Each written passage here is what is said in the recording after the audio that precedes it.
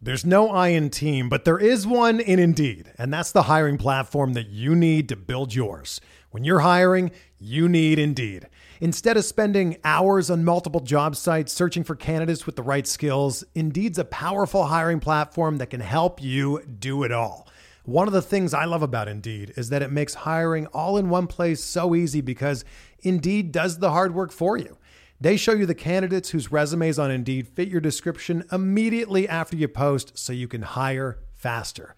Join more than 3 million businesses worldwide that use Indeed to hire great talent fast. Start hiring now with a $75 sponsored job credit to upgrade your job post at Indeed.com/Blue Wire Sports. Offer good for a limited time. Claim your $75 credit now at Indeed.com/Blue Wire Sports. That's Indeed.com/Blue Wire Sports, and support the show by saying that you heard it on this podcast. Indeed.com/Blue Wire Sports. Terms and conditions apply. Need to hire? You need Indeed. This podcast episode is brought to you by Coors Light. These days, everything is go, go, go. It's nonstop hustle all the time. Work, friends, family, expect you to be on 24/7. Well, sometimes you just need to reach for a Coors Light because it's made to chill. Coors Light is cold lagered, cold filtered, and cold packaged. It's as crisp and refreshing as the Colorado Rockies. It is literally made to chill. Coors Light is the one I choose when I need to unwind. So when you want to hit reset, reach for the beer that's made to chill. Get Coors Light in the new look delivered straight to your door with Drizzly or Instacart. Celebrate responsibly. Coors Brewing Company, Golden, Colorado. Trying to get by Benning. Darnell Nurse left it in the corner, gets up center. Perry scores! Corey Perry! Ilya able to shake away from Solani. It's given away to Solani around in front. Score! Teemu Solani with the steal. Perry and the fans want one. Score! On the floor! Paul Kariya! Well, Christmas is over, but the Ducks are still giving gifts to other teams, specifically the Vegas Golden Knights, the Philadelphia Flyers, and the Arizona Coyotes. The theme of these last 4 games that we've missed, I guess I should introduce ourselves again because it is now the first podcast of 2020. Yep. Pat is back on the Forever Mighty podcast. No longer, not the Patreon shows. You're back on the regular show. Welcome back. Thanks, man. Good to be back. It's been almost 6 weeks or so since I took a little break, but things are moving along, man. It's just not for the Ducks. I don't get it, man. This like you said, it was like Christmas. The Ducks keep giving. What is wrong with Josh Manson? Can we talk about that today?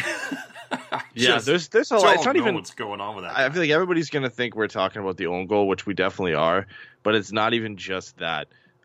Since our last show was just before Christmas. There's been 4 games. The Ducks have played Vegas twice. They won one of them 4-3. They lost 2-1 to Philly in overtime, and then they lost 4-2 to Arizona.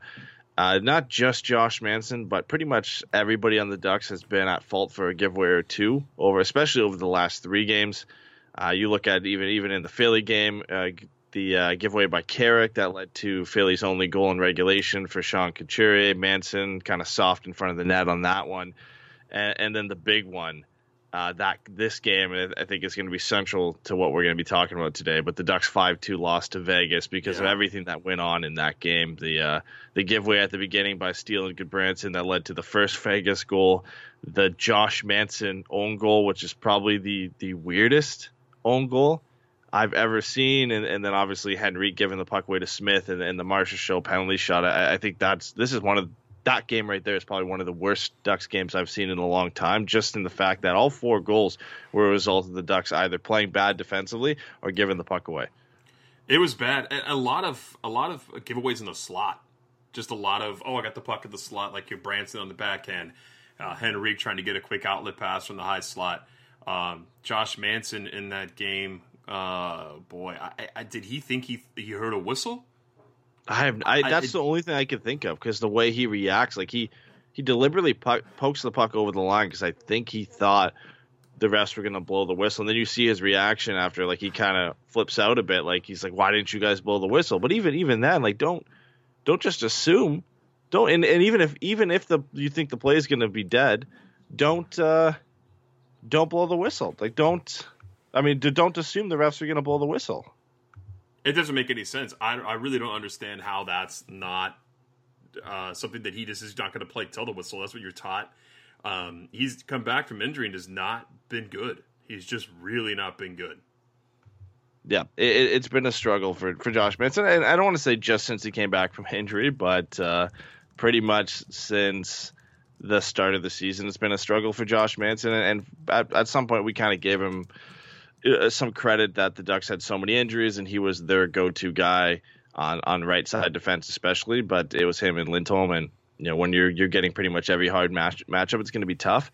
But when you're making mistakes like this, like when you're putting the puck in your own net, when you're down 1-0 after a bad giveaway to begin with, like, that's unacceptable. And I think a lot of people have soured on Josh Manson over the last couple seasons, which you could say maybe it's fair, maybe it's not.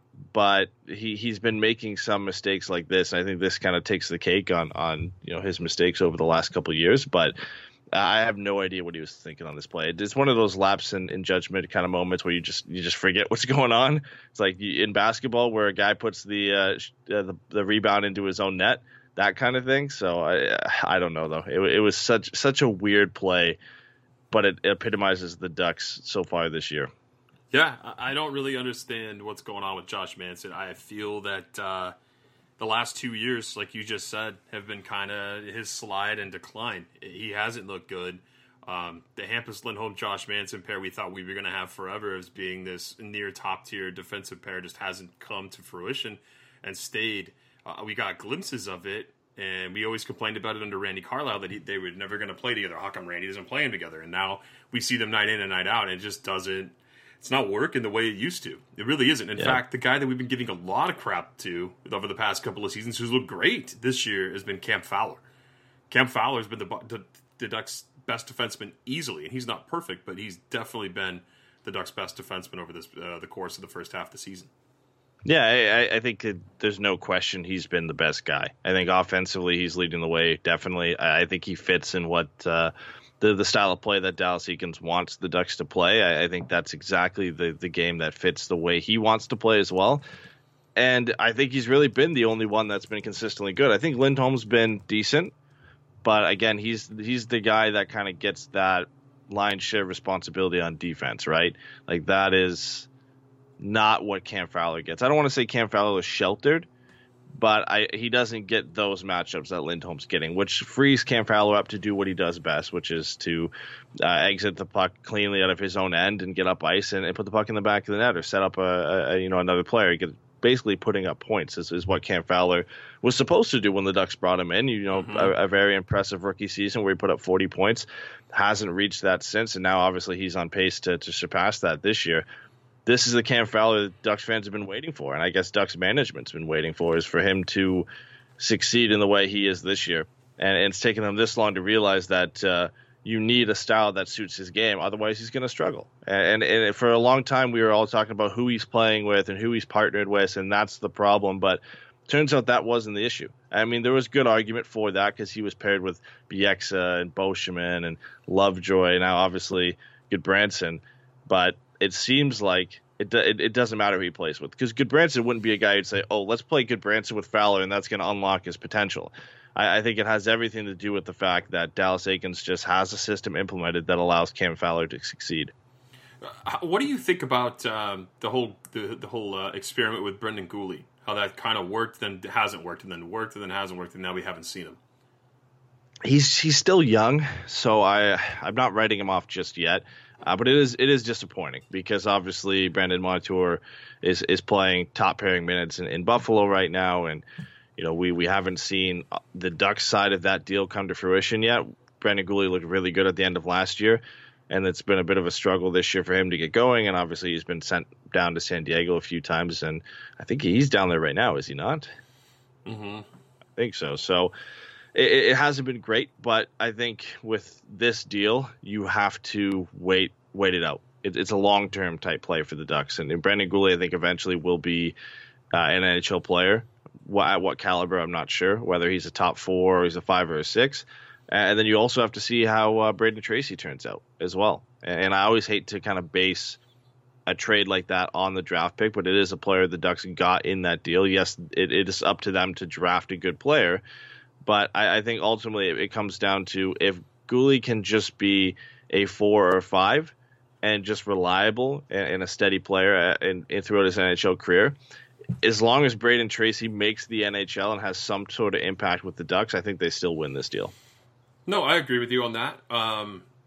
It's kind of hard for us to just encapsulate the last 5 or 4 games and judge what's been going on here. I think it's pretty safe to say that we have a very inconsistent team. The defense has gotten better. The offense hasn't really been there for Anaheim at all this year outside of Jakob Silfverberg, and then Getzlaf scoring at a higher rate than normal, but he's cooled off a bit. Rickard Rakell in the same light. The kids really haven't picked it up. We see little flashes here and there, but things just really aren't coming together the way the Ducks predicted, I feel like, this season. And you could see that with Bob Murray going out and trying to get defensemen, right? He's going out and trying to get a top-tier defender, wasn't able to do it, settles for Eric Gudbranson. Gudbranson's kind of been, I don't know, playing too many top-tier minutes, if you want my opinion on him. I don't think he's been horrible, but I don't think he's a top-line pair. He's more of a 4-5 if you're going to give him, his ceiling right now. What's the deal right now, do you think, with Bob Murray bringing Weidman up, not playing him, bringing Sprong up and not playing him, not playing these guys that had played pretty well in the AHL to try to give this team some sort of spark when things haven't come together like they thought? I can kind of understand the call-ups because you're placing a guy on the IR, so you might as well fill that roster spot and bring a guy up. I think it was Getzlaf. Troy Terry being hurt. Yeah, well, Troy Terry was hurt. Raquel was placed on the IR for a bit. I believe Getzlaf was placed on the IR for a bit as well. I think Raquel was the most recent one to get placed on the IR. Upper body injury. Yeah, so he's on the IR right now. So they brought up Chris Weidman. Sprong was already up. I think with the fact that Sam Carrick, along with Sprong and Weidman, got sent back down, that these guys are healthy and coming back. Obviously not Troy Terry, but Rickard Rakell, among others. I don't get it for Chris Weidman. That was a weird one. We've seen Sprong be called up, sent down numerous times this year. Same with Josh Mahura. Same with Sam Carrick. Max Jones, Maxim Comtois, all these guys at some point have been sent down and called up multiple times.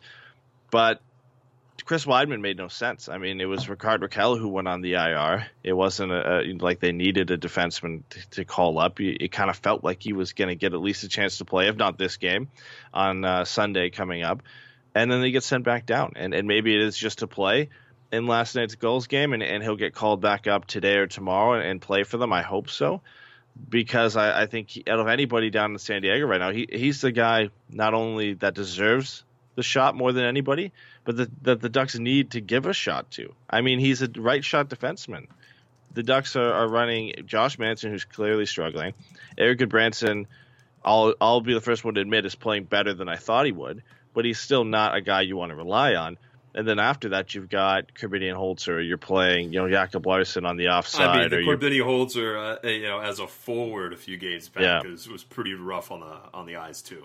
Just a lot of what the F moments going on this season with the lineup, with personnel choices. What do you want to get into a little bit later, or now start talking about roster movement? With this team and how you see it shaping up. We got the trade deadline here in a few weeks.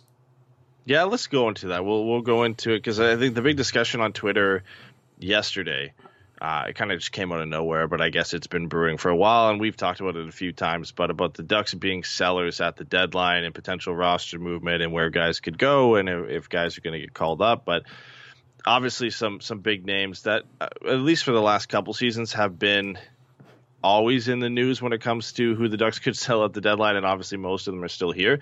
But Adam Henrique, again, he was a big name at that last year's deadline. Andre Kasha more so in the offseason in the beginning of this year. And then Jakob Silfverberg, who last year, because he hadn't re-signed, was a potential player that could get moved. And now this year, especially with him being an all-star, being on pace for his first 30-goal season, his value's at, you could argue, the highest it's ever been. And I think he's right at the top of potential players that could get traded and bring in significant value for the Ducks. Mm-hmm. Who on this roster right now do you think they should trade if you were to pick two guys?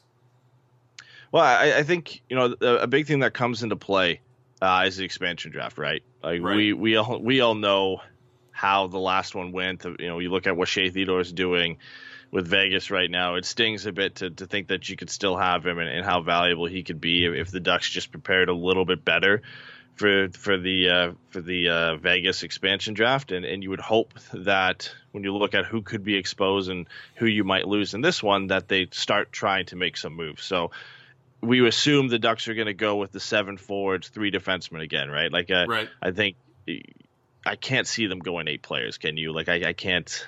No, they're not going to do that. Yeah. I'll answer the question for me first, then, just to throw it out there. By the time this team becomes cup competitive, division competitive, where they're going to go on a deep run and not sneak in on an 8th seed and on a wild card and lose in a sweep or lose in 5. You really have to look at trading guys like Jakob Silfverberg. Look at maybe trading a guy like Rickard Rakell. Very team-friendly deals. Still have term. Silfverberg's almost 30, I think. I know Rakell's 25 or 26. I think those are both really good players that you should look at getting rid of. Obviously, getting rid of a guy like Josh Manson. I still think Manson has value around the league. He has that edge of toughness associated with his name that this league still very much loves. He's definitely a team guy. He's having a bad year. Maybe a change of scenery kind of makes things. That's what I was going to say. Him. He's that change of scenery type move, right? And that's what you could throw out there. Even if he's not going to be the guy elsewhere, he looks like he could be elsewhere. I think Ducks fans really, and there was a lot of stuff here on Twitter about how the Ducks. A lot of people are just shitting all over Anaheim and the way they're playing the past couple of years, and it's like the Ducks have been very competitive for the last decade. Yeah, they haven't won a cup, but they're at the point right now where they're not going to win a cup in the next 3 years. You really have to look at trading guys you don't want to trade. So I think those 3 guys, for me, are something we can get a return for, and a nice return for that would help this team out in the long run. Yeah, and honestly, you have to do it now. And obviously, GMs aren't idiots. They know which teams are handicapped right now when it comes to the expansion drafts. Even with it being so far out, it's going to make discussions a bit tougher trying to get what you want for a guy.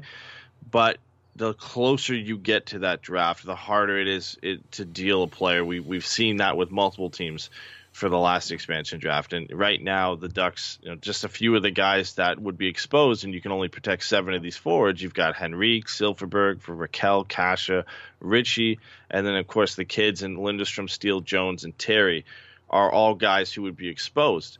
Well, right there, that's 8 guys or 9 guys. So you're already leaving 2 of those guys exposed if you don't move anybody.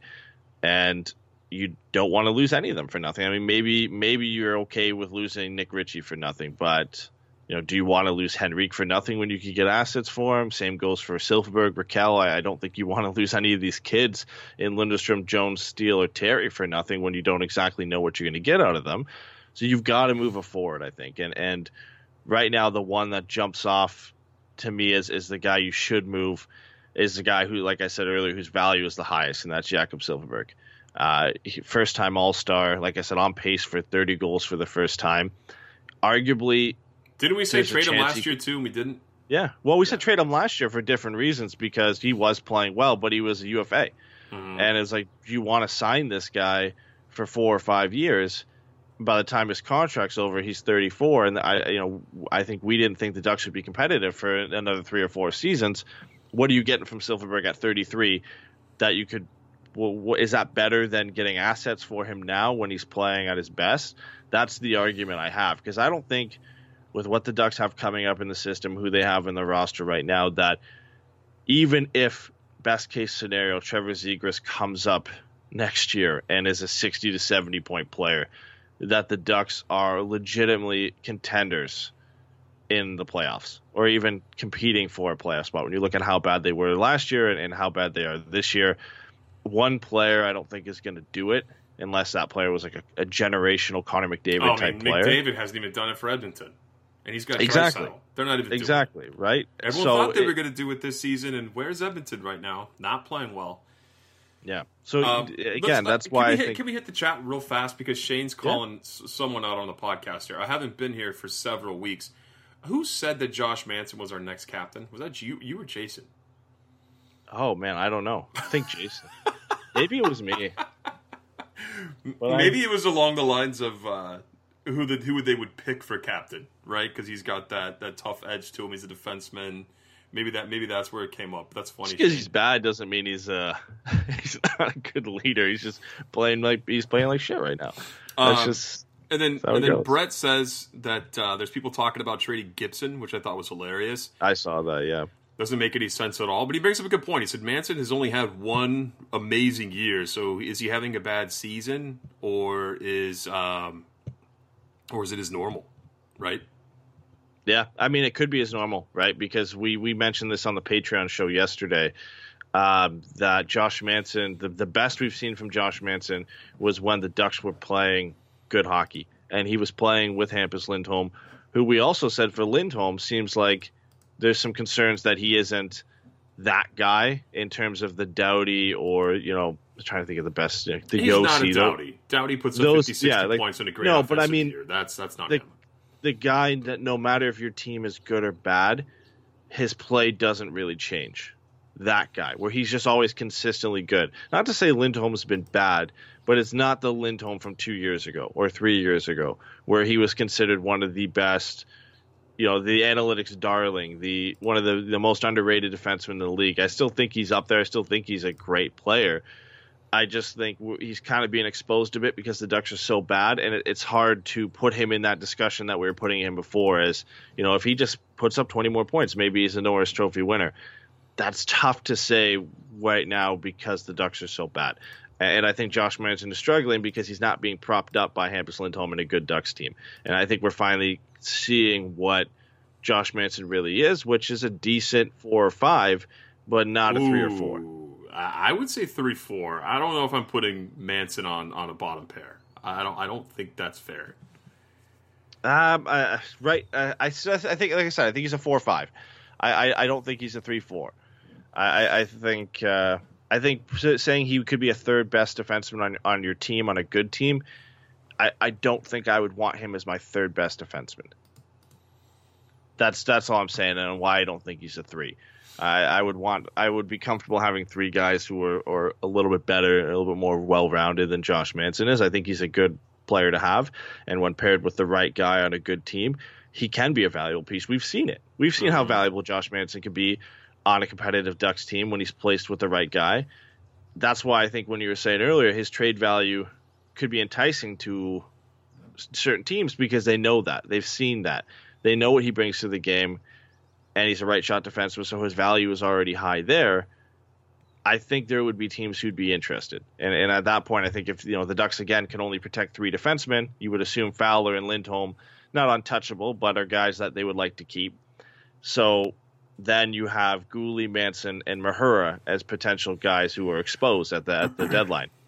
Yeah. I think Josh Manson is a guy, not only because of his age, but also right shot, he might get a bit more value and one that the Ducks should be looking to move. I don't think you want to move Josh Mahura right now, and I don't think they're ready to cash in and say Brendan Gooley's a bust. It's way too early for that. It leaves me with one obvious option, and that's Josh Manson.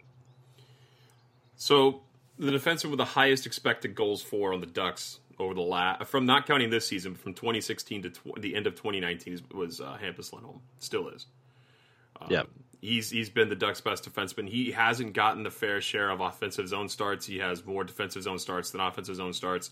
Same with Manson. They get the hard matchups, like you said. Cam Fowler's a bit more even between offensive zone and defensive zone starts. So that matters. I know it's a bunch of analytic, mumbo-jumbo, I guess you could say, for lack of a better word there. But it is what it is. You're going to get more opportunities to be effective offensively if you're starting with the puck, in the offensive zone. So this season, though, looking at it as to where we can try to move and gain assets from, I think we're spot on, man. Not too many times am I pretty happy about our picks with things. I'm like, oh great, I'm going to say something and it's not going to be not going to be correct. But those guys are the guys that Ducks really, really need to look to move. And Ducks fans need to get comfortable with the idea that this team is not going to be something that's resurrected by Trevor Zegras. It's just he's not. He's not going to come here and be Connor McDavid. You don't know that. We don't know any of that. So you can't rely on that kid. I mean, we were all talking about. We did that this year. The kids this year. All the kids this year. That was the big thing. This year. Yeah, if the kids and Andre Kasha lived up to the lofty expectations from fans, the Ducks would be a playoff team right now. But that just doesn't happen. And to think that could happen next year and adding Trevor Zegras to that mix potentially is just everything's just gonna all be right now, and the Ducks are gonna go from a almost dead last goal scoring team to a capable team when it comes to putting the puck in the back of the net. That's a stretch to say that. And I think when you have assets at the highest value they could possibly get to, you have to actively try and ship those if you're in a rebuild. And I think the Ducks are in a rebuild. I think when we look at what they have coming up in the system for elite talent to move this to the next level. John Gibson, I think, is the only untouchable on this team because he's young enough that when the Ducks are competitive again, hopefully that he's still in his prime and is still one of the best goaltenders in the league. Yeah, he's having a down year, but I think he's the only guy you don't touch and you don't try to move or at least listen to offers for. That's the only guy. I think right now, Silfverberg, you should move him. I think he can be a valuable piece for the Ducks if they're competitive. I just don't think by the time they're competitive again, he'll be as effective as he is now, and you'll be wishing you got the potential late first-round pick and prospect for him that could move this rebuild in a better direction. You can accelerate it a little bit by potentially hitting on that late first-round pick or getting a prospect that can help you in a position in need, like a goal-scoring winger or a right-shot defenseman. One team I mentioned, and Pittsburgh fans jumped on me for this, was Pittsburgh Penguins potentially being a good fit for Jakob Silfverberg. I think especially now with Jake Gensel down for the rest of the year, they're not only looking for a guy who can score, but a good two-way player. And they have exactly the type of prospect the Ducks need right now in a right-shot offensive defenseman, a Kalen Addison, who's playing for Canada at the World Juniors. And then maybe throw in a late first-round pick from Pittsburgh. I don't know if Silfverberg is going to get you the first and Kalen Addison, but that's the type of return I would look for Jakob Silfverberg. I think if you can get a first and a prospect, you take that and run now. And you go to the bank with that, and you have an extra draft pick and a prospect to accelerate. You think Sylvie's going to get a first-round pick? I 100% I think he's going to get a first-round pick. I think the fact he's an all-star, he's on pace for 30 goals, and everybody already knows his two-way defensive capability. That is highly attractive to any team trying to be a contender in the playoffs. I think he is more valuable than a player who's going to score 25 goals or 30 goals, and that's it. Silfverberg has that value as a known two-way player, a guy who's defensively responsible. You're not going to have any issues. Like somebody tweeted out, I don't remember who it was, but there's nothing wrong with Silfverberg's game. He doesn't do anything amazing, but he does everything good. That is the perfect player to get at the deadline. You have no issues. No matter what, you're going to be fine. I mean, maybe he doesn't score up to the level you want him to, but he's not going to be a detriment to your team. If he was a center, if he was a center and this effective, you'd be talking about him in almost the same light as the elite centers in this league for defensive play. Yeah, he doesn't have that center responsibility. Yeah, if he was a two-way center who scores 30 goals, there's not too many of those guys. Yeah, you're talking about Mark Stone, who's the cream of the crop of that. And I'm not comparing the two, but Silverberg's damn good, and he's probably that second tier of player when it comes to two-way guys in this league. What about trading a guy like Andre Kasha? What do you think about that? Eric Stevens had mentioned it in the article in The Athletic when they were talking about players the Ducks and Kings should trade. He makes a good point. The rumor was that Bob Murray already tried to get Justin Falk with Andre Kasha. Do you think that that's a move the Ducks would revisit? Not for Falk, obviously, but in moving Kasha. Kasha hasn't had this amazing year that people predicted he was going to explode, including us. Yeah, I wanted that move to happen at the time. I'm kind of glad it didn't now, because looking at how bad the Ducks are this year. I don't think Justin Falk would have magically turned that around. I think it would have made things better, but I don't think all of a sudden the Ducks were going to be a much better team. He's better than Eric DeBranson, though. He is, for sure. But thinking of what you could potentially get otherwise for Andre Cash if teams were interested, whether it be picks or prospects, I think that's more valuable to the Ducks right now. I think the first thing they should be looking for is draft picks, especially for this year, and the second thing is prospects. I don't think they should be looking at roster players at all unless they are younger roster players that are controlled for more than 1 year, which is typical from Bob Murray, what he's going to look for. But I think Andre Kasha falls into that mix. I think him and Rickard Rakell are guys that you listen to offers for, and you make the move if it makes sense because they're on such team-friendly deals, especially Rickard Rakell. I mean, he's making less than $4 million. That's best deal in the league. Enticing. It's very close for me as the most enticing player on this team between Silfverberg and Rakell, but I think because of Rakell's contract, he has to be the most valuable trade piece the Ducks have at this point, obviously beyond John Gibson.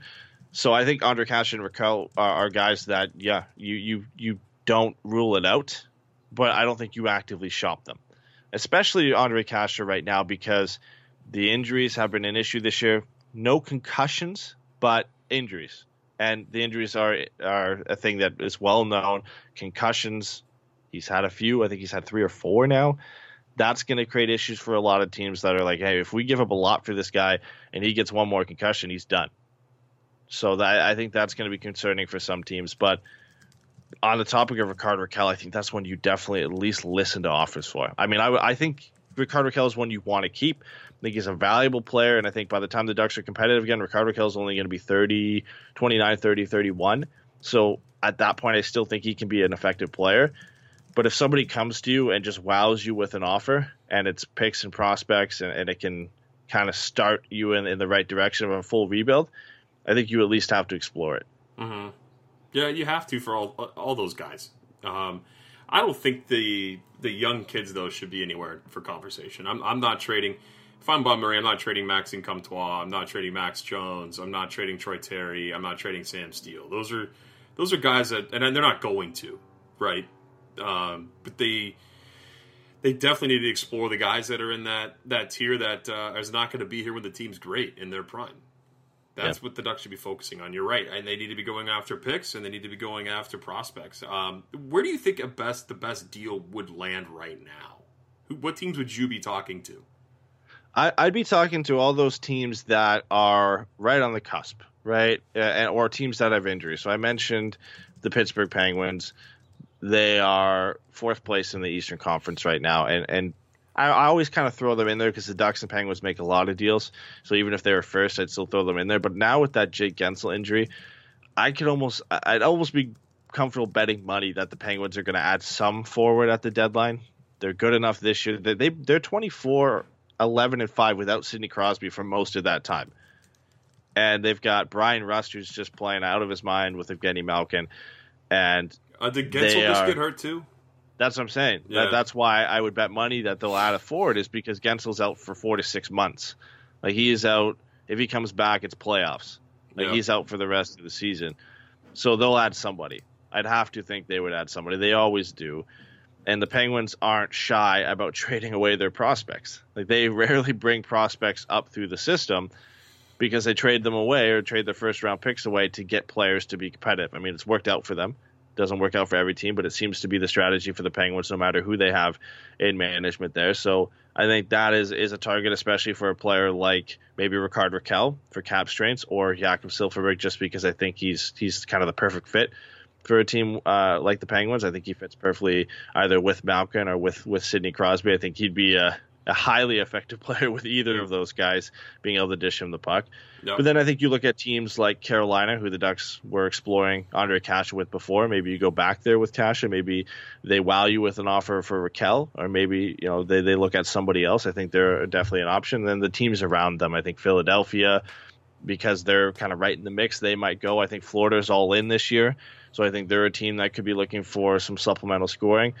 Maybe Columbus, if they decide they want to make a push this year. And then out west, I think it gets a little bit murky because I don't think you want to move some of these quality players out to the Pacific Division. So maybe you look at Winnipeg or Dallas. But I would have to bet if you're moving a big piece like Silfverberg or Rakell or Kasha. I think Bob Murray's looking out east, and I think there's some really good suitors out there that the Ducks could get some, either a late first-round pick or some decent prospects back. I wish they would have went out and got Ilya Kovalchuk before the Habs did.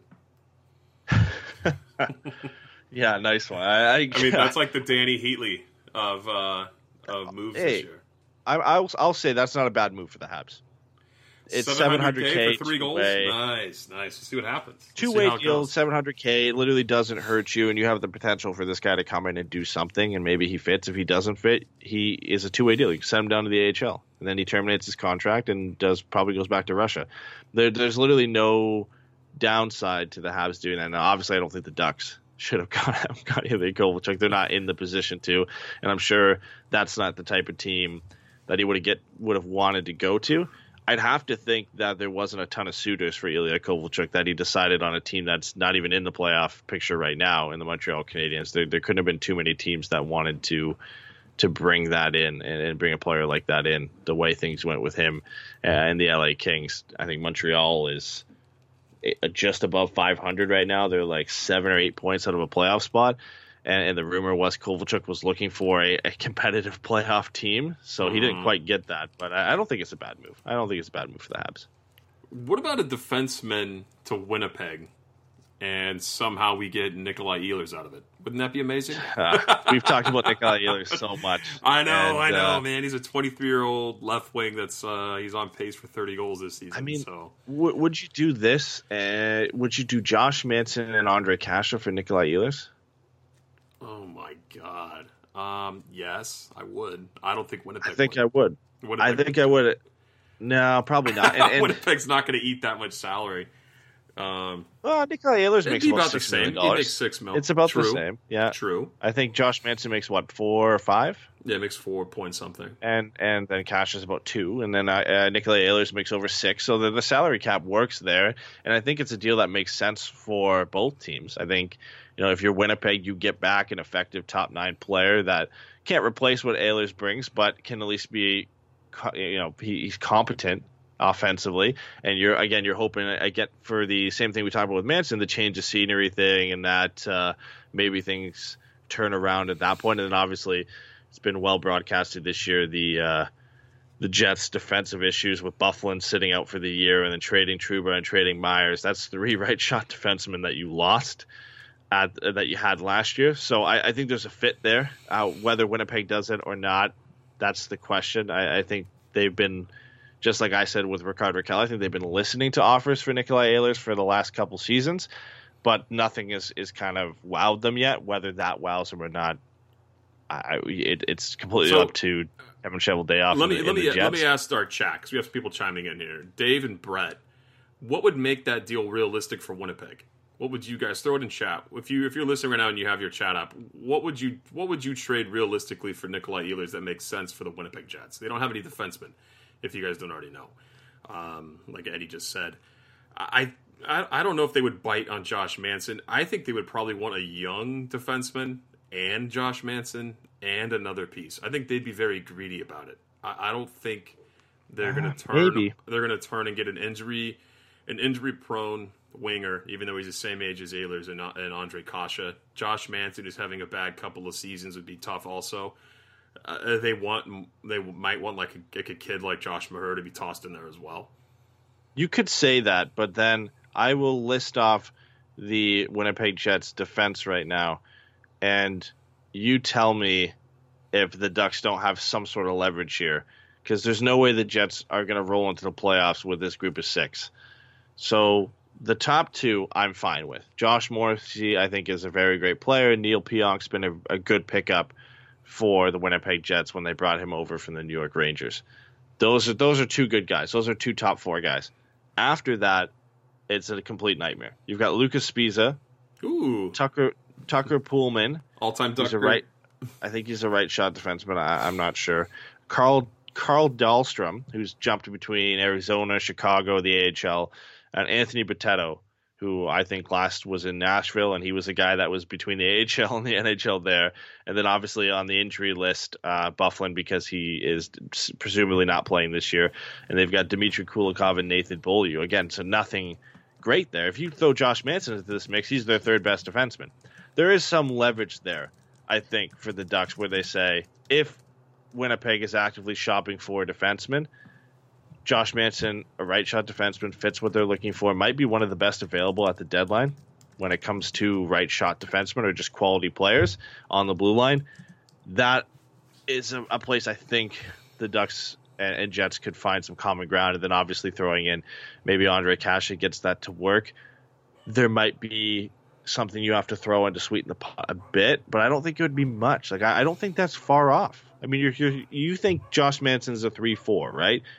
A top 4 defenseman and a top 9 winger with potential to be better, just has some injury concerns, for a second line winger in Nikolai Ehlers, because a 60-point player is a second line winger. I don't think Nikolai Ehlers is an out and out first line player. He plays second line for the Jets. I don't think it's that far off from being a deal that makes sense for both teams. You know what would make Winnipeg bite on this really fast would be Rickard Rakell, Josh Manson for Nikolai Ehlers. Well, I wouldn't do that because I think Rickard Rakell is. If you're the Ducks, you don't do that because Rickard Rakell's 2 years older than Nikolai Ehlers. He's 3 years older. You're getting a younger, faster player in Nikolai Ehlers with the same finishing ability, passing would you do ability. That? I would do that.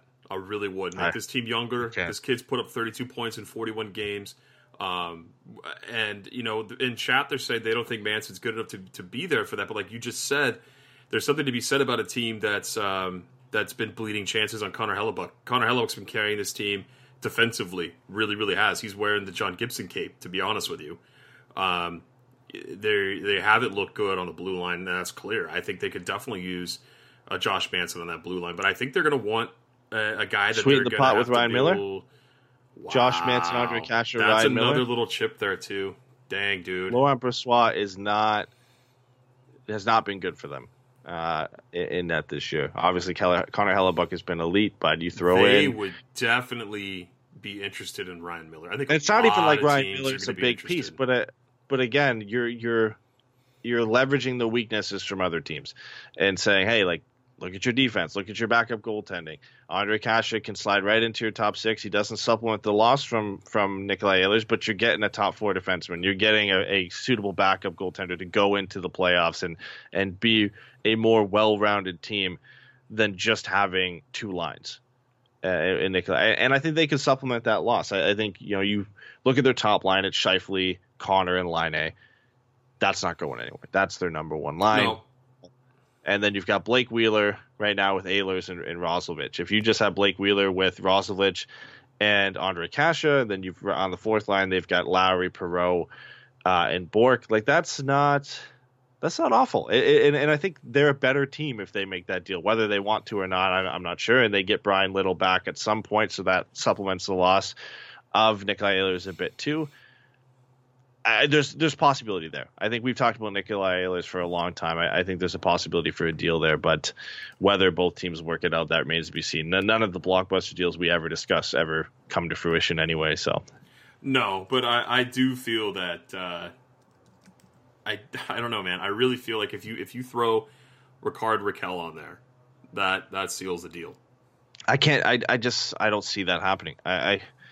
3 years isn't enough for me to.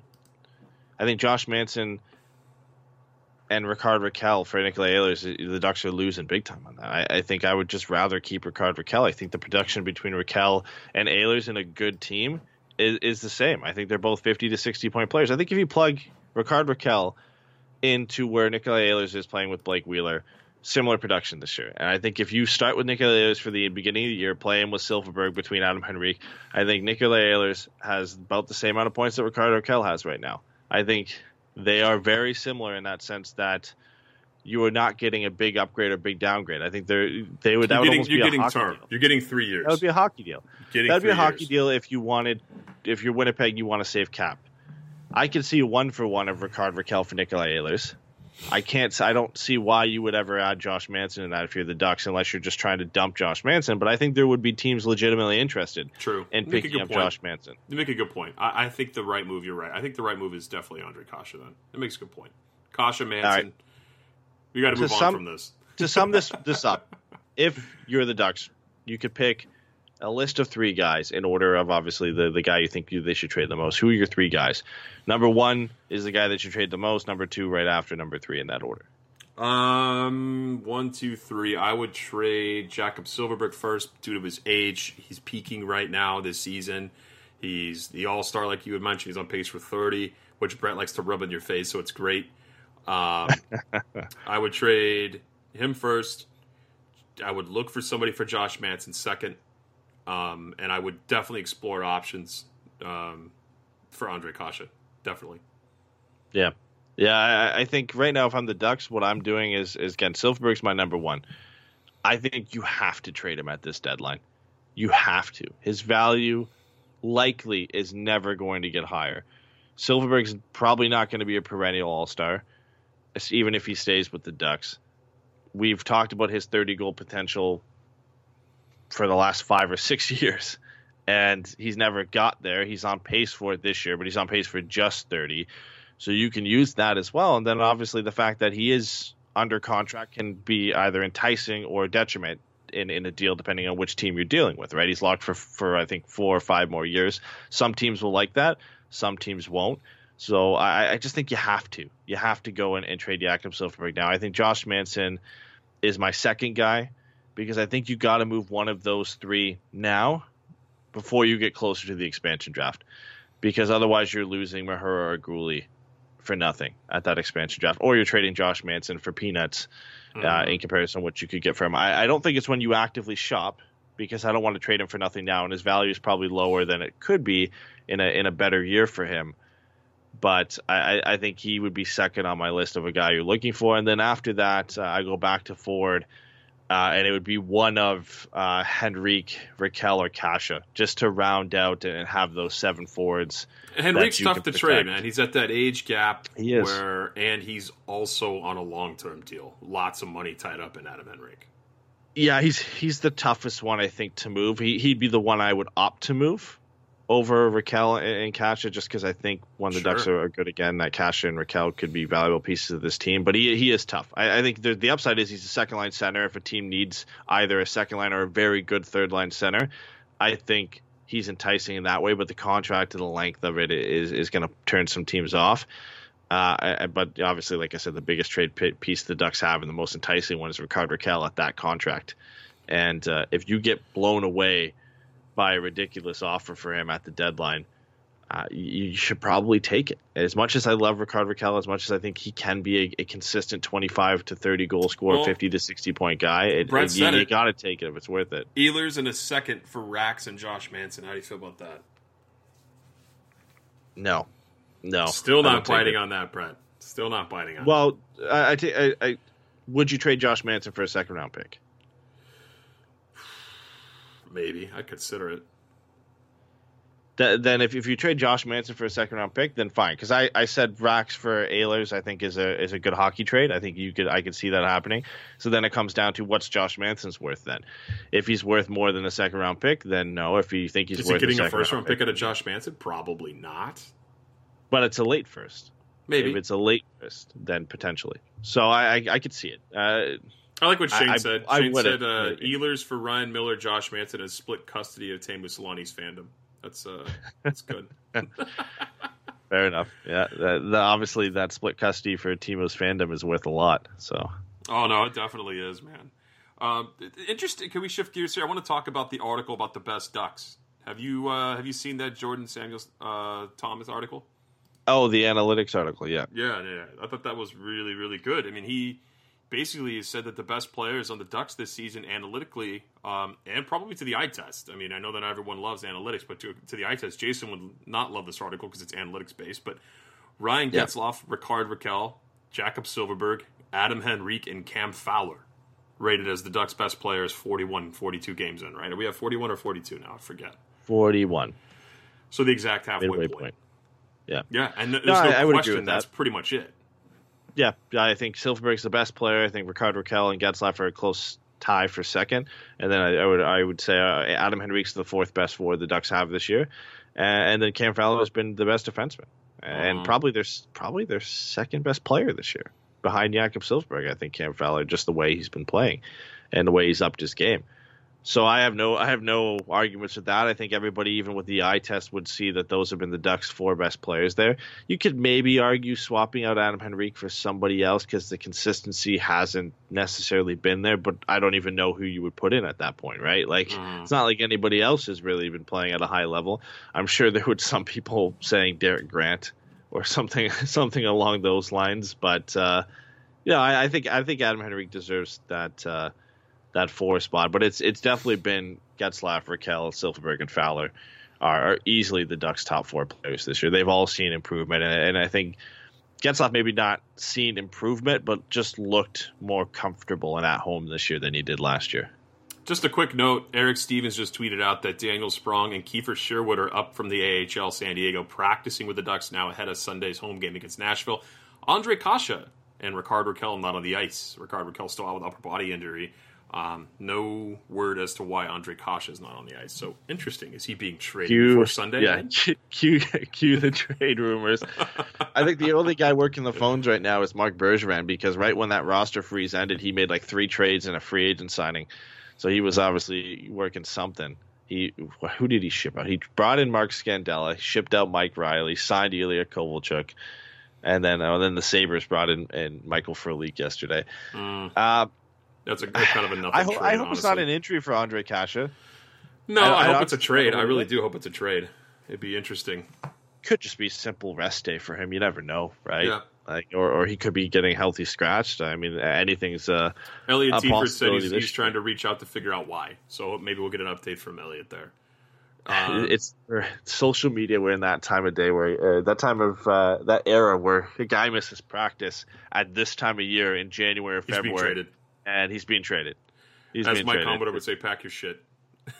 Well, to be fair, it can happen. Mark Scandella missed training for the Habs yesterday and was traded. So it could be possible. I'd be interested to see where and what for at this point, because Kasha has not had a good year. I don't think you sell low on Andre Kasha. You can't. No. He still has another year left on that contract. Bet on the potential. Yeah. And even if he plays bad next year too, just re-sign him and hope eventually he gets to that point. Like, if you're getting a 3rd round pick for Andre Kasha, just keep him. Mm-hmm. Just keep him at this point. Just keep him and hope he figures things out. If he doesn't, then you wasted a 7th round pick to draft him to begin with. So it's not like it's Nick Ritchie where you wasted a 10th overall pick. Like, the expectations for Andre Kasha, when you look from the outside looking in, are low. 7th round pick, generally those guys don't even get anywhere close to the NHL, and the fact that Andre Kasha is producing at any level right now is impressive.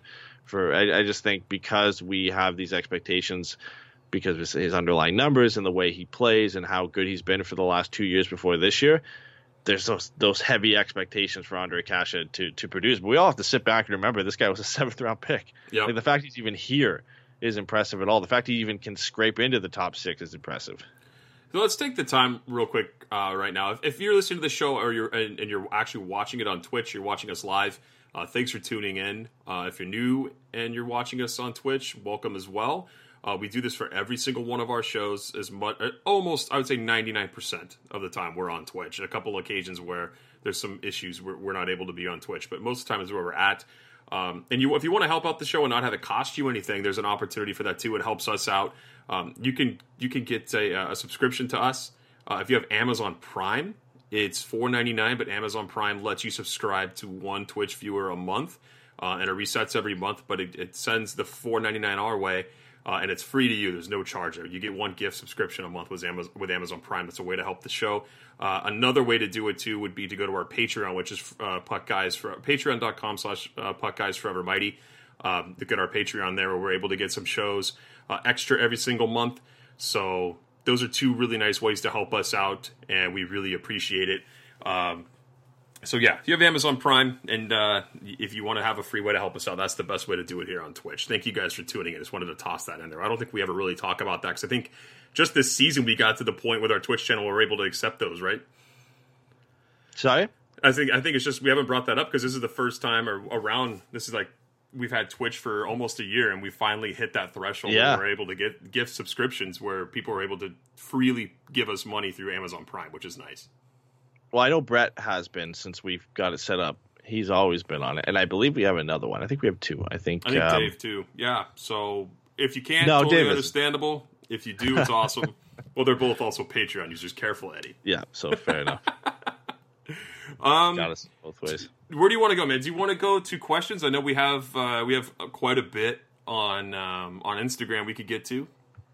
Let's just see if I think there's a couple things we had to clean house for. Obviously, Silfverberg named to the All-Star we got a game. couple things there. Yeah. Yeah, just these quick couple things. Silfverberg named to the All-Star game. Obviously, clear choice. Anybody else you would have picked for that, or was Silfverberg your guy? I think he's the obvious choice because he's scoring, and that's what they want at the All-Star game for sure. The only other guy that I would say give a shot to would be, Ryan Getzlaf. I know that's been floated around as well. I would have leaned for Cam because the only defenseman for the Pacific Division going right now, I think, is Drew Doughty. Wow. This one defenseman going. Quinn Hughes is up for. Why is Quinn Hughes not going? Is it just because Marcus for the Pettersson, last man in? Pettersson, good lord, Elias Pettersson's going? Yeah, that and because the NHL is dumb and you have to send one player from each team. Quinn Hughes should go over Jakob Silfverberg. Right? Can we just should Max Pacioretty. Can we just end the All-Star game, not have it anymore? We talked to this on the Patreon show the other day.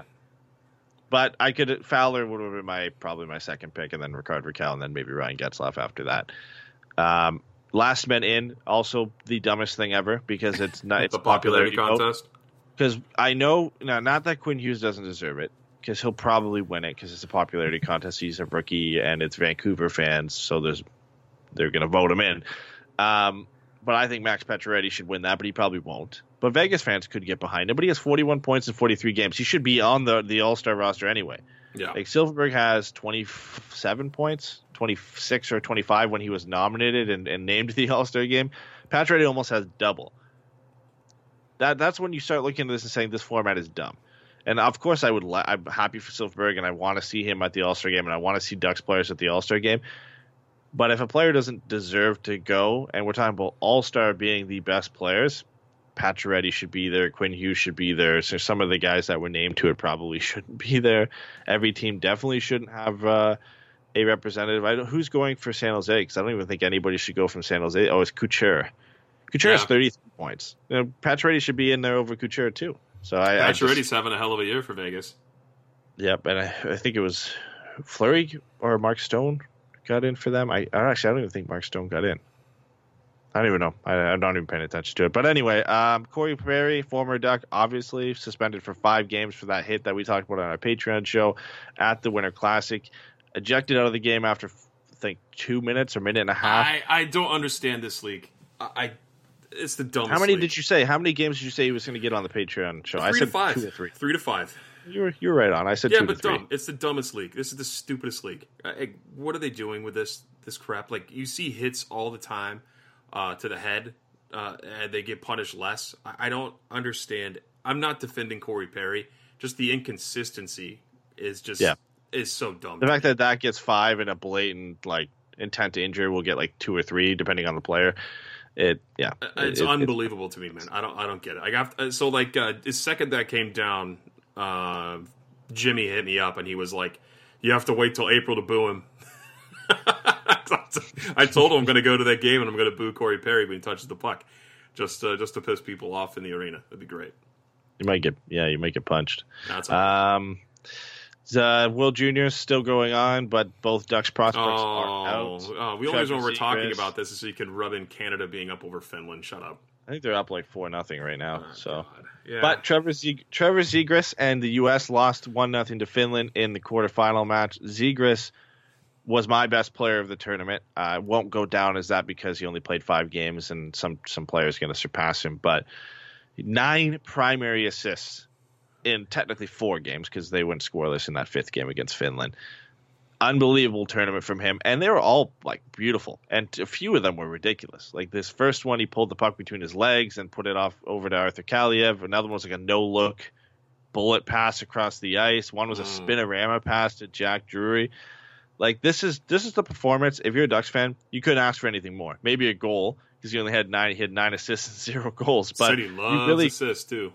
Yeah, you really couldn't ask for much more from Trevor Zegras if you want to build some hype and be excited about something this year. because he was clearly the U.S.'s best player, and they have some excellent players on that roster. Cole Caulfield was non-existent at this tournament, and there's big hype over him being, an elite goal scorer. Not to say he's not going to be, but he didn't perform at the tournament. The LA Kings pick, 4 picks in front of Trevor Zegras, Alex Turcotte, played more of a two-way role in the tournament, but don't want to say he was non-existent, but didn't notice him as much. Trevor Zegras was getting national attention from everywhere. And that's nothing but good news for the Ducks to see him play. When we talked to Steve Cornianos before the draft last year, and he said there was potential that Trevor Zegras could be the third best player from this draft when all said and done after Capo Caco and maybe and the Zach best Hughes. playmaker in this draft. Yeah. And we saw that on display. And he could go back next year, too. Like, he did this as an 18-year-old. He could go back next year as a 19-year-old if the Ducks allow him or whatever and just completely tear it up. This doesn't mean anything in the grand scheme of things, right? No. It's amazing. He's doing great. I'm not trying to throw shade These on tournaments the are World useless. Juniors. They are. When it comes to evaluating prospects. Exactly. Which I hate. I love this tournament and I hate it at the same time. Because the top 2 picks for this year, Alexis Lafreniere and Quentin Byfield, are both there for Canada. Lafreniere is killing it. Quentin Byfield, who's a full 7 or 8 months younger, has like no points. And people are already jumping him down to like 4th or 5th in the draft because of like this. If you judge players on this tournament as for the draft or whatever for potential, then it's ridiculous. 5-game mini tournament, and you're going to say this guy's good or this guy's bad. It's great to see Trevor Zegras do well, like you said, but you can't base everything off one. You can't say that's going to turn into an AHL superstar into a top tier upper echelon performer in the NHL. Like each step, you talk to any player that's played in these and then played in the AHL. And then has also played in either college and the NHL. It's like each step is just significantly larger. The mistakes from each level are like have much more of an impact, and the game's much tighter as it gets better, obviously. So it's awesome to watch. I think it's amazing. I think he looked great. It's awesome that the Ducks can be excited about him and us Ducks fans can be excited about it. We need it. The real question is we'll see how it translates. It looks good right now, which is awesome. Do you think we see him, by the way, at the end of the season? Yeah, I think so. I don't think Boston University is good enough to go that far that they'll be playing by the time the Ducks season is over. I think he'll get a few games with the Ducks this year. I don't think he goes back to BU next year. I think he gets a shot to make the team at the beginning of next year. I think he has been that good where the Ducks just can't ignore it. He's over a point per game in the NCAA, which only 4 freshmen are. Again, lit it up at the World Juniors. He's just keeps showing that he's too good to not be up there. The only thing I'm worried about is, can that translate, right? Can you do that when you have less room and less pressure and you're playing against bigger guys and everything's tighter in the NHL?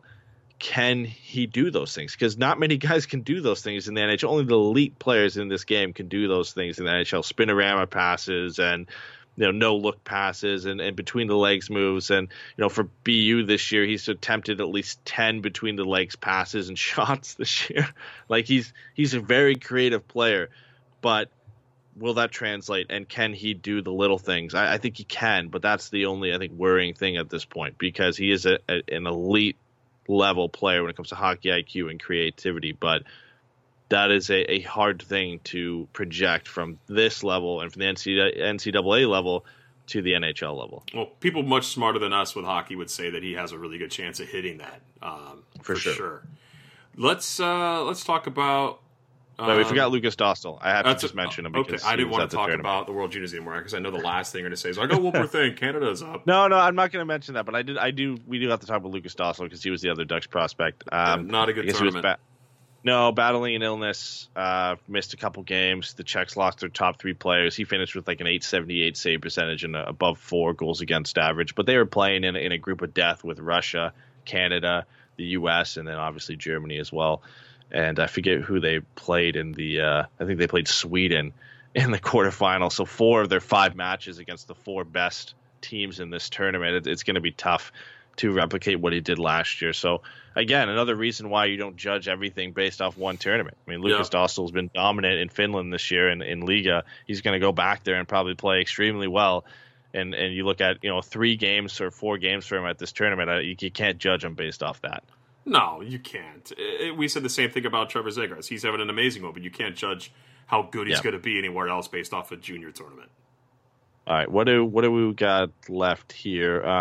We already kind of talked about John Gibson's comments after that Vegas loss, right? Pretty much. I think we're off to questions, Ed. Okay, let's. You got any questions pulled up here? Well, let's see if anyone's got any in chat. If not, I'm able to pull some up here on Instagram. We didn't have any on Twitter. I got the ones up on Instagram. So, first one from HRV7469, I think. Should we start making trades in hopes of getting better? No, not in the short term. These should be depends what you mean by better. Right? Long-term deals, right? These should be long-term deals. If you mean better, if better is getting picks and prospects to be good later, yes. Yep. If better is making trading younger players to bring in older guys or rentals, then no. I think you get, if you're the Ducks right now, you get better by getting worse. Like that's the only way you get better. Sounds dumb, but you get better by getting a top 3 pick this season, boys. We got to start looking at that. There's no playoffs in this team's future this year. Yeah, no hockey trades unless you're bringing in, like we said, a Nikolai Ehlers, a young player. Please. Picks and prospects for the Ducks this year for some of their top players, especially Jakob Silfverberg. I think that has to happen. That would make my season if the Ducks went out and got Nikolai Ehlers. Yeah, it would make it would make me a lot happier. Now, obviously, I would love that. Depends on what they give up for him. If the Ducks went out and all they did at the deadline was trade Jakob Silfverberg, got a first-round pick and a decent prospect, I would be happy. Mm. I would be happy because that is the most you'll ever get for Jakob Silfverberg, and I'd be extremely happy with that. Obviously, if they went out and got Ehlers, it all depends on what they give up for him or whoever they end up getting, right? So that's the big thing for me. Next question from the same guy. Along the same lines, do you see this team getting better in the second half of the season? I unfortunately do not have high hopes for the rest of the season. I think that the changes that they're going to be making are bringing in prospects and picks. I would love, like we just said, to see Nikolai Ehlers. I don't see that type of player coming in. I'd be very pleasantly surprised. But I think that we're not going to be adding value to this team to get better and try to scrape into the playoffs. I don't think that's happening this season. No, I don't want to write it off because I think if the goaltending all of a sudden just magically got back to the level it was last year, then they would be better, right? The They'd smart be thing winning to do games. is to tank, man. It really is. It is. Trust me, I would love to have a top 5 pick in this draft. This draft is ridiculous this year, and the Ducks could get an exact type of player they need with some of the goal-scoring wingers that are at the top of this draft. So, but I the only way I could see it getting better is if the Ducks goaltending all of a sudden, like if John Gibson just jumps back up to the godlike levels he was at last year, then obviously it's going to be better. But I don't think that's going to happen. I don't think in front of him, the Ducks aren't going to start magically scoring more goals. The power play is just not going to get fixed, or it's been sort of fixed, right? It's been a little bit better, but it's not going to all of a sudden jump into a top half of the league. The defense in front of him, with the way it's structured right now, is not going to get much better. There's really no one the Ducks could add that's already in system here to really turn things around. So I don't think it's going to get better, but that's not a bad thing. Like we got to remember this. We've been spoiled as Ducks fans over the last decade. Yep. When you look at how successful this team's been in the playoffs and in the regular season, now it's obviously disappointment as well because they're one of those 4 teams that were super successful that didn't win a cup up there with Tampa, Nashville, and San Jose. But we've been spoiled with good hockey. And right now, being bad is good for the long term because the Ducks will get some valuable pieces to add to what they already have with Trevor Zegras and some of the young prospects they have here and John Gibson to hopefully be a competitive team in 3 or 4 seasons. So Vinny Mangina in chat says, if the right moves are made, got you to say how many years until we see the Ducks back competitive in the playoffs? And is Getzlaf on the team when the time comes? If not, who's the next captain? Let's answer the first question. So, how many years till we're competitive in the... Okay, so competitive and in the playoffs, to me, means you're not bounced in the first round. I think you're competitive, going not bounced in the first round. You're going past the first round, and you're like a top 4, top 5 team in the conference type thing. That's what for me. It's you could do it a number of ways. You could do it the long-term way by trying to keep your veteran players because you feel like you owe it to them and they don't want to move. You don't want to uproot guys. You have this locker room thing that all the old school guys talk about, which is real. There really is a locker room sort of vibe that has to be carried on around a team for sure. But I think it's time to sell. I think the Ducks could really be competitive here within 2 years if they play it right. If they do the long-term haul, which I don't think this team is set up to do because this is a small market team that needs to be competitive to make money. I think that going on the 4 to 5 year plan is way too long. It's not what happens in the NHL anymore. You can't. You got Lindholm and Gibson, and you can't do 4 or 5 years. You just can't because your window then is super small. This team has to be competitive in 2 to 3. Yep. I think they could do it. Now, like a lot of ifs, ands, and buts have to happen. The Ducks have to get a top 5 pick this year. Likely, if you don't get Lafreniere or Byfield, you have to get like a Cole Perfetti or an Alex Holtz, who are pure snipers to go with Trevor Zegras. That is huge for the Ducks. If they can go out and get a player like Alex Holtz, who is one of the best shooters to come out of the draft since like Patrick Laine, and pair him with an elite passer and playmaker like Trevor Zegras, that's a huge step forward for the Ducks. That's 2 pieces off the board that any team needs is an elite goal scorer and an elite playmaker. Then you've got, hopefully, if you can keep Ricard Raquel, obviously Jones, Steele, Terry, Comtois, Benoit Olivier-Groux, when he should be up in obviously he's in AHL next year, Braden Tracy, those guys will come up and hopefully play a role. Like, it's all ifs, ands, and buts with prospects, and then you would hope Jackson Lacombe and Henry Thrun can at least be scraping the surface on the NHL, and the Ducks can go out somewhere, whether trade, draft, free agency, get a right shot defenseman and play him as well, and then have John Gibson still. That can all be done in 2, I think, is a stretch because you've got a lot of these guys who have to come up from junior and play, and hope some guys can step into the NHL and play right away. I think 3 is that sweet spot. If the Ducks can be competitive in 3 years, they're in a very good spot to have a bigger window. But I could, if things don't pan out, if guys just don't work out, this could be 4 or 5. It very well could be. If Braden Tracy doesn't turn out, if none of Steele, Comtois, Terry, or Jones turn out to be second line players, terrible. It would be a problem. Situation It'll be a problem. Yeah, same with Lindstrom. You throw that in there. If none of those guys turn out to be second line players, you've got a problem. No, definitely. You've got a big problem. Same with Andre Kasha. Because you could go like, let's assume they get Holtz, Raquel, Zegras, and Holtz. If they turn out to be what they think they are, that's a very good first line. If Zegras is a 70, 80-point player, if Holtz is a 30-goal scorer, if Ricard Raquel is still Ricard Raquel, that is a very good first line. But then you've got to hope that the guys you already have and the other guys coming up in Groux and Tracy can be second-line players. And if they're not, you've got a long way to go trying to get those guys, whether it's free agency or a trade or moving out some of the assets you have. I hope 3. To answer the question, I hope 3, but I could see 4 or 5. Yeah. Do you think Getzlaf's here at that time? I think he ends his career with the Ducks. But do you think he's going to be here for another 3 seasons? At some point, you're going to have to decide between Henrique and Getzlaf. If Trevor Zegras is here Getzlaf next year and a center. Is got a bunch of kids. He's 34. I think maybe he's going to do the Timu 1 year at a time and see how it goes after this deal. Yeah, like the Joe Thornton type thing with the Sharks. 1 year at a time to see what happens. And so I think they bring him back, and I think he stays. I mean, he's going to be the franchise's best player, and I don't think he wants to go anywhere. I just think if you're the Ducks, you have to make a decision at some point because you're going to have all these young guys in the lineup, and hopefully they start improving. And if your 1-2 down the middle is going to be Zegras and Steele, if everything works out, you've got to make a decision then between Adam Henrique and Ryan Getzlaf for that third-line center spot. On who you're going to have. And I would rather it be Ryan Getzlaf, personally, player-wise and leadership-wise, and just because he's Ryan Getzlaf and what he means to this team. And it would be nice to see him get another couple shots here with the Ducks as a competitive team.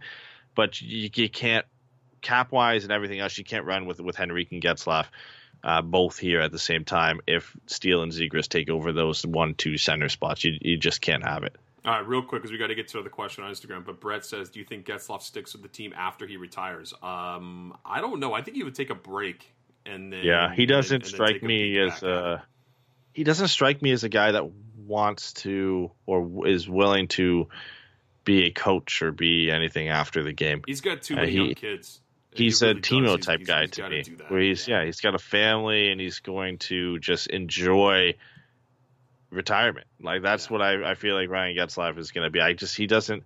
Scotty Niedermayer, when he was in the league, you felt like he was going to be a guy that would coach or do something somewhere.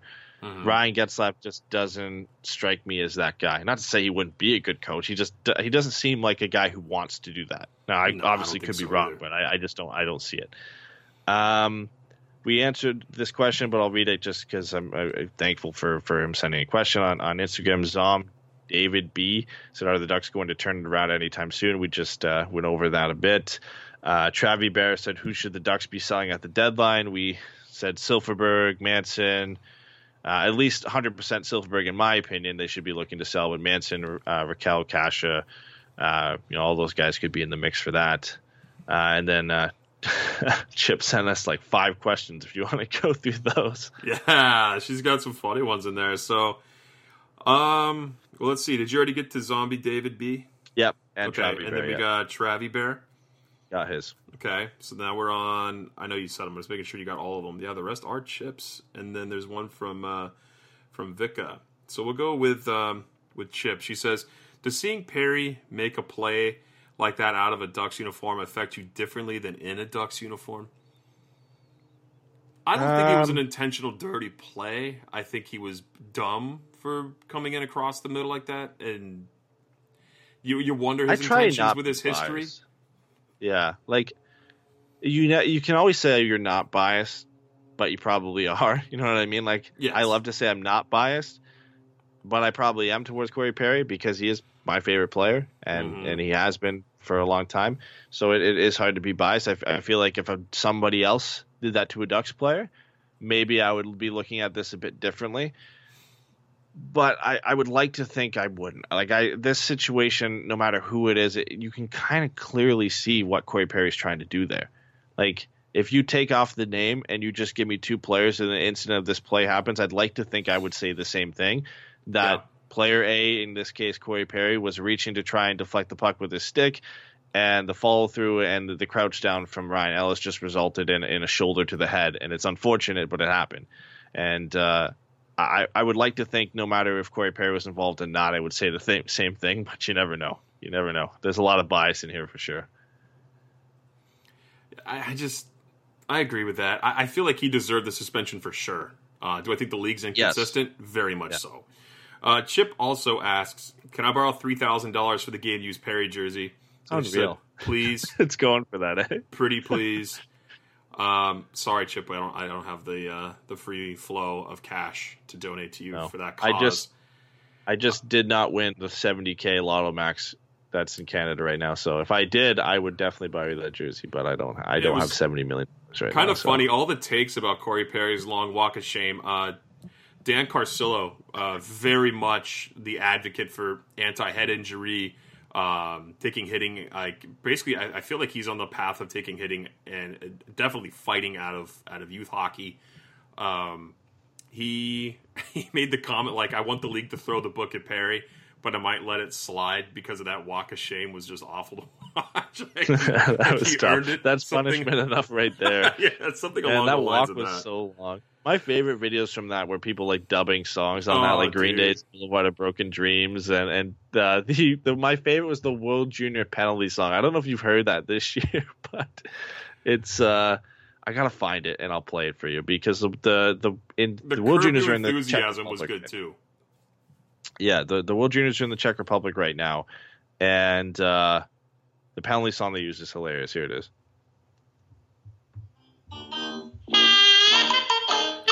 That's great. That's great. The penalty song they've been using this year for the World Juniors, and it's just great. And they dubbed it to Corey Perry walking with this walk of shame. Long ass walk. This video ends and he's still walking. They should have honestly made those pathways ice. They really should have made those ice. And they weren't even that long for the Stadium Series. They were long for the Stadium Series game, but they weren't that long. They weren't that long. Chip also, our last question says, "Would you rather fight 50 chip-sized chips or one 50-foot chip?" It's a very interesting question. If you guys don't know how tall Chip is, the word tall doesn't really get associated with her name. She's very short. I think I would go... I think with the 50 chip size chips. I would go with 50 because chip size chips. Any 50 foot anything, you would die. I can find a 50 foot baby and I would lose. Like, it's 50 feet tall. Just step on me, I'm dead. But at least I have a chance with like 50, like 4 foot, whatever 9, people running 4 at foot me. 10 4 people. foot 9, Yeah. 4 foot 10, Poor Chip. 5'2". We'll give her a little bit of an edge here. So If and then I'd probably die, but I have a chance. Yeah, I have well, a chance. At least I could punching knock off a chance. few. You have a right? puncher's chance. Yes, you do. You get that. You knock off a few, and then you go down fighting at least. Yeah, because eventually you're going to be overtaken, right? Unless you have some sort of Depends weapon if to I'm make it fighting. easier. Depends if I'm fighting 50 at once, or it's like one after. Like I Ooh, fight you one, would still be and tired. then another. You'd be Yeah, tired. but like I feel like you get better chance that way, right? Like if I'm fighting 50 at once, I'll maybe get 2, and then I'm done. But if I'm fighting one, like gladiator style, like one after another, and I just have to take them down, there's a chance you could get through that. You get tired, but you might. I don't know. Shane says you'd lose to a regular sized baby. Probably. He's not wrong. Last question, then we're going to wrap.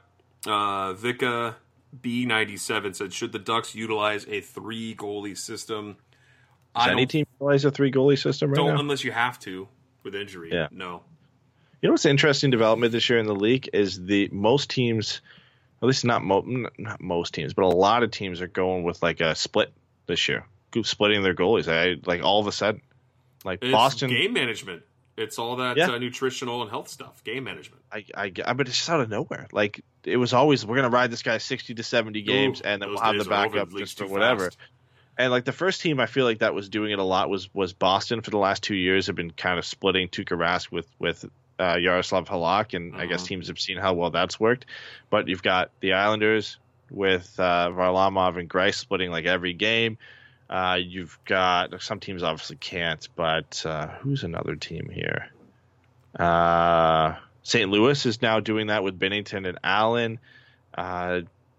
Arizona doing that with Kemper and Raanta before Kemper got hurt. Dallas was another one doing that with Bishop and Khudobin, where they were splitting every game. Like a lot of teams are doing that now that they can. Obviously, teams like Winnipeg can't because their backup isn't that good, so you might as well just play Hellebuyck the way he's playing. And Toronto's the same way, where it's just Freddie Anderson, so you kind of have to play him almost every game you can because the backup isn't reliable. But it seems like a lot of teams are kind of trending in that direction. It feels like backup goaltenders are becoming a lot more valuable, a good backup goaltenders, where you have a guy like Halak's a borderline starter, I think, for a lot of teams. Yeah. The way he's consistently played the last few years as almost a guy who still starts 30 to 40 games. Toronto could really use an almost starter backup goaltender. We have an almost startup backup goaltender who could be on the market, in Ryan Miller. Yeah, not with his performance. I mean, dude, the way their numbers are this year, I mean, maybe not. No. But someone would still take a chance on Ryan Miller for sure. But I mean, look at Yaroslav Halak's numbers this year: 9-3-5, .930 save percentage, and a 2.20 goals against average. You got better numbers than Tuukka Rask, and he's played 17 games. Tuukka Rask has played 25. Like that's not a pure split, but it's close. And I think the two teams who've been utilizing a lot are Boston and Dallas. Khudobin's played 17 games and Bishop's played 28. Like that's a pretty decent split when you think of backups. Like that's more than just playing back-to-backs. Like these guys are getting their own starts as well. Well, the best goalie in the league is almost back and playing.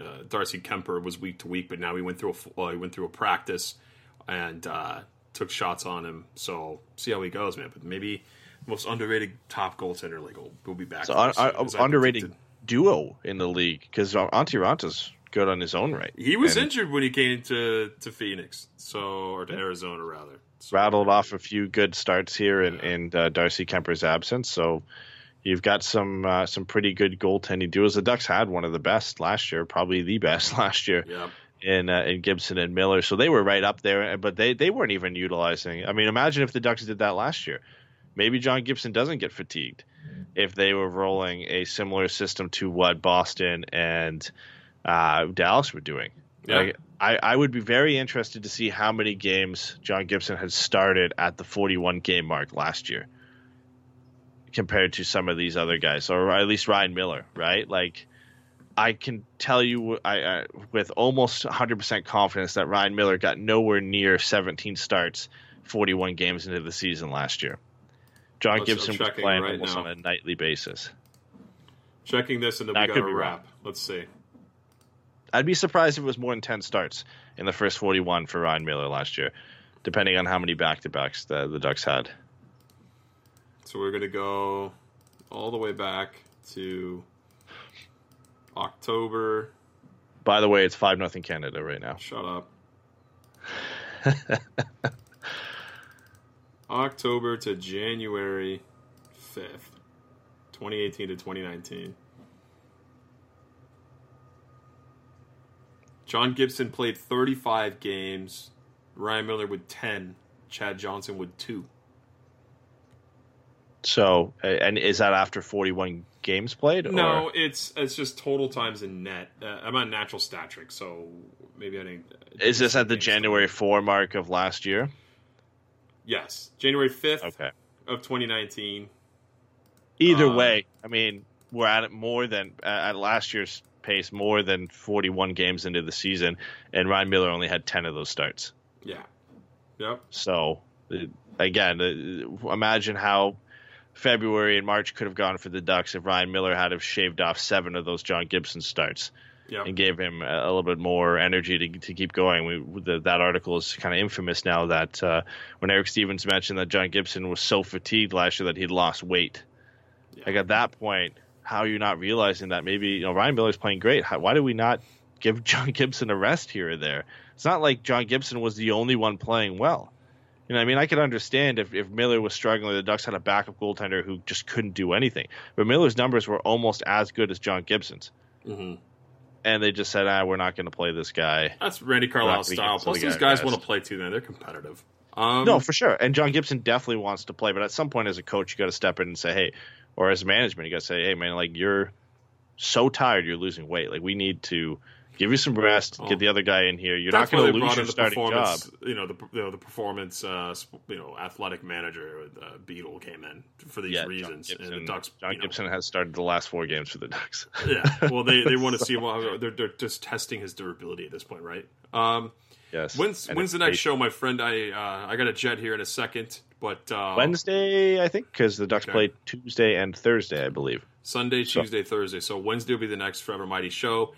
Patreon shows, they're going to be more. We got one probably next weekend. We're going to be doing. We had Pucks and Brews. Everybody that caught that live 2 days ago. Yeah, it will be uploaded today. Hopefully, I'm still working out some kinks with that. I just got to upload it, and that will be up. And then we'll have another Pucks and Brews for January because the last Pucks and Brews was technically for December. We just didn't have any time to get it in December, and then we also have a rant/other bonus episode show. Yep. The rant show sometimes becomes another show. Like on the last show for the rant show, it was an all-decade team by me and Jason. So sometimes it's the rant show if we can find rant topics. Sometimes it just becomes a completely different show nonetheless. But we will have 2 Patreon bonus episodes plus a new Forever Mighty podcast on Wednesday. So yeah.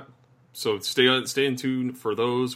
Follow us on social media. Twitter's the best spot to find us for any updates where we're going to post things. Shane says we'll be waiting for the rescheduled tweet. Oh, please, Shane. No, it's a new year, new us. Yeah, man. We're back. We're trying to be like we were last year, where we actually we will be. We're actually on time with this stuff. So no, we got this. Thank everyone for tuning in. Thanks Cool Hockey for the sponsor. Go to coolhockey.com to buy your Ducks jersey or your NHL jersey that you want or need or you want to send as a gift. Use the code FM20 to receive 20% off your order. And you can use that every time. I don't think it's not set to an account, is it? Right? You can keep buying jerseys at that discounted rate. You can keep using it at that rate. Yeah, so use that. Great place to go. They're legit. They've been supporting us for day one for this, and we can't thank them enough. So, all right, guys. See you guys on Wednesday. Have a great weekend. See you guys.